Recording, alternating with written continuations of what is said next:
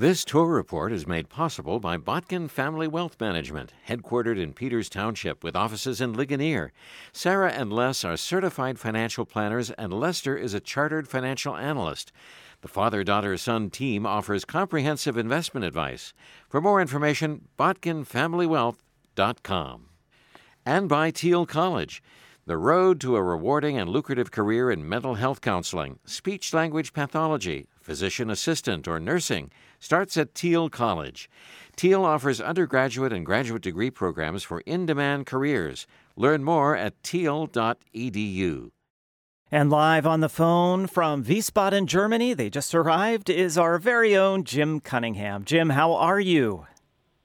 So great to talk to you, Brian Savar. Guten Tag. It's a beautiful day. Schönes Wetter, nicht wahr, here in Wiesbaden.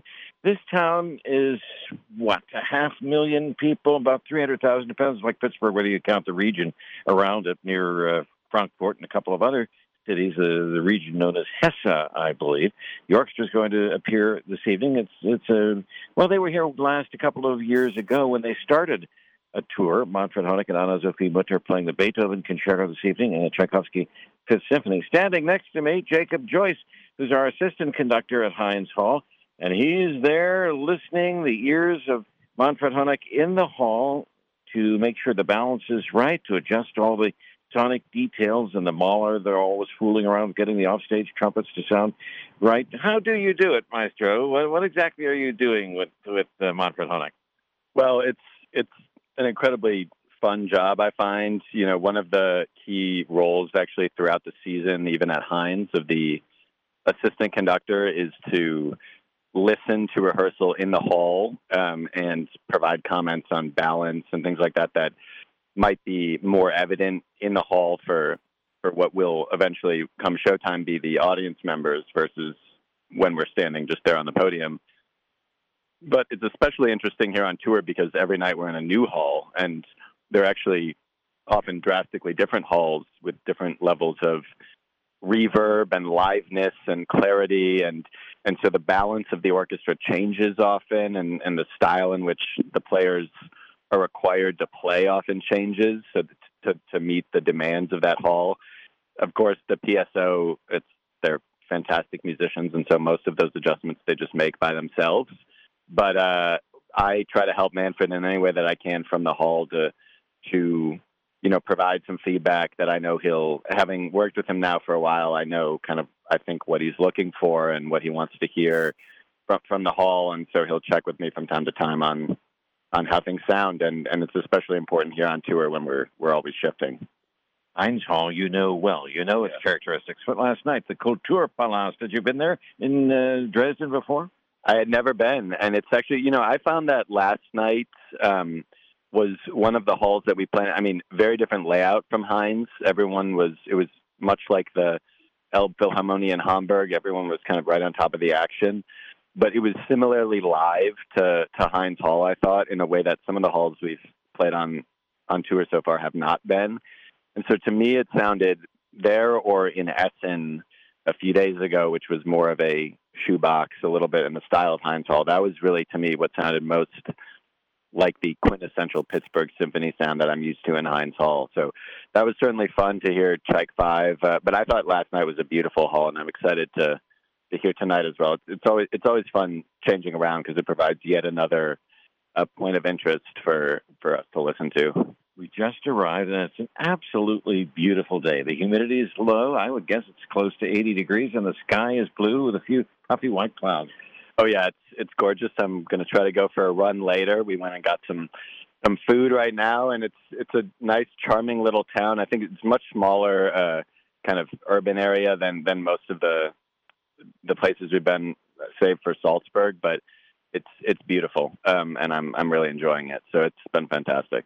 And this is a town associated with Johannes Brahms. He wrote his third symphony here. He called it the Wiesbadener Symphony. There's a tour that you can take of Brahms' places, I understand. Yeah, I've mainly been familiar with the name Wiesbaden because in undergrad, my senior thesis was on Brahms, and so I encountered this, I think at that time, even smaller kind of spa town several times, just just reading through things about Brahms, but it's actually a charming little place. I think it's probably much more developed than it was when he wrote his third and fourth symphonies. But apparently they also had a very good orchestra here at one point, and so I'm excited to see the hall.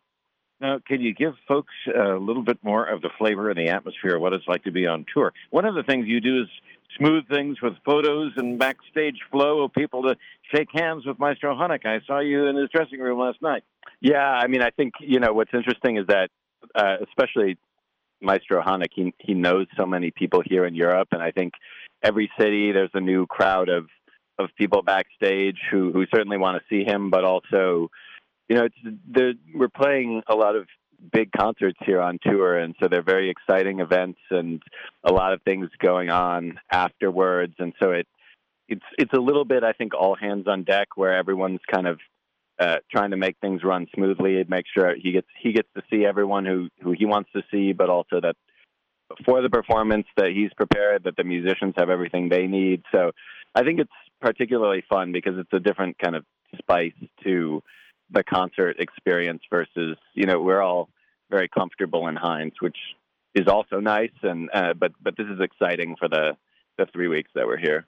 Anything else you want to share to give the sense of the adventure, the travel, the food, the sights? I just think it's felt like what I imagine being on a professional sports team or something is like, because we've woken up the last few days and very early hopped on a charter flight, which is our own, and gone to the next city. And it is kind of wild for me to step back and think there's so much happening that it feels like a blur. But we were in Salzburg 2 days ago, and yesterday we were in Dresden, and now we're in Wiesbaden, and it just it's so smoothly organized, and everyone who planned this tour did such a fantastic job. Where the musicians, certainly myself, and everyone, you show up and you do the job that you're supposed to do, which is play really well, or in my case, just I think I have the best job because I just get to sit out there and listen most of the time. And so, yeah, it's been delightful. It's a whirlwind, but what a great way to see so much of Europe and have tons of fun. Reminds me of that classic film, If It's Friday, This Must Be Wiesbaden. It's part of the trip because it's such a compressed travel schedule. Now, when will we hear you at Heinz Hall again? I have to think of when my next actual concert is. I think it's either in October or November, but several events over the course of the season, which I'm, to be honest, looking at my calendar for the upcoming season, there's nothing that I'm more excited for than conducting the Pittsburgh Symphony. So it's such a great orchestra, and every time I get to work with them, it's a joy. It's a joy to speak with you, Jacob Joyce. We've got the Youth Symphony, too, right? Yeah, that's true. We start in a couple days, so that's our concert. Our first concert is in November, but that rehearsal is right when I get back, so that'll be fun as well. Maestro Jacob Joyce Brahms would have enjoyed joining you for this ramen noodles lunch you're having here. Have a great time in Wiesbaden. And we'll say auf Wiedersehen for now, Mr. Brian Savar. Farewell. Farewell, Jim. If you have a moment, I saw on your photos that there was a picture of Manfred Honeck holding a letter from the Pittsburgh Symphony Society. What was that about? Oh, Jan Vogler, the cellist who's the presenter of the festival last night in Dresden, gave as a gift a letter from Steinberg that he had acquired, and it was a 1955 letter from a composer.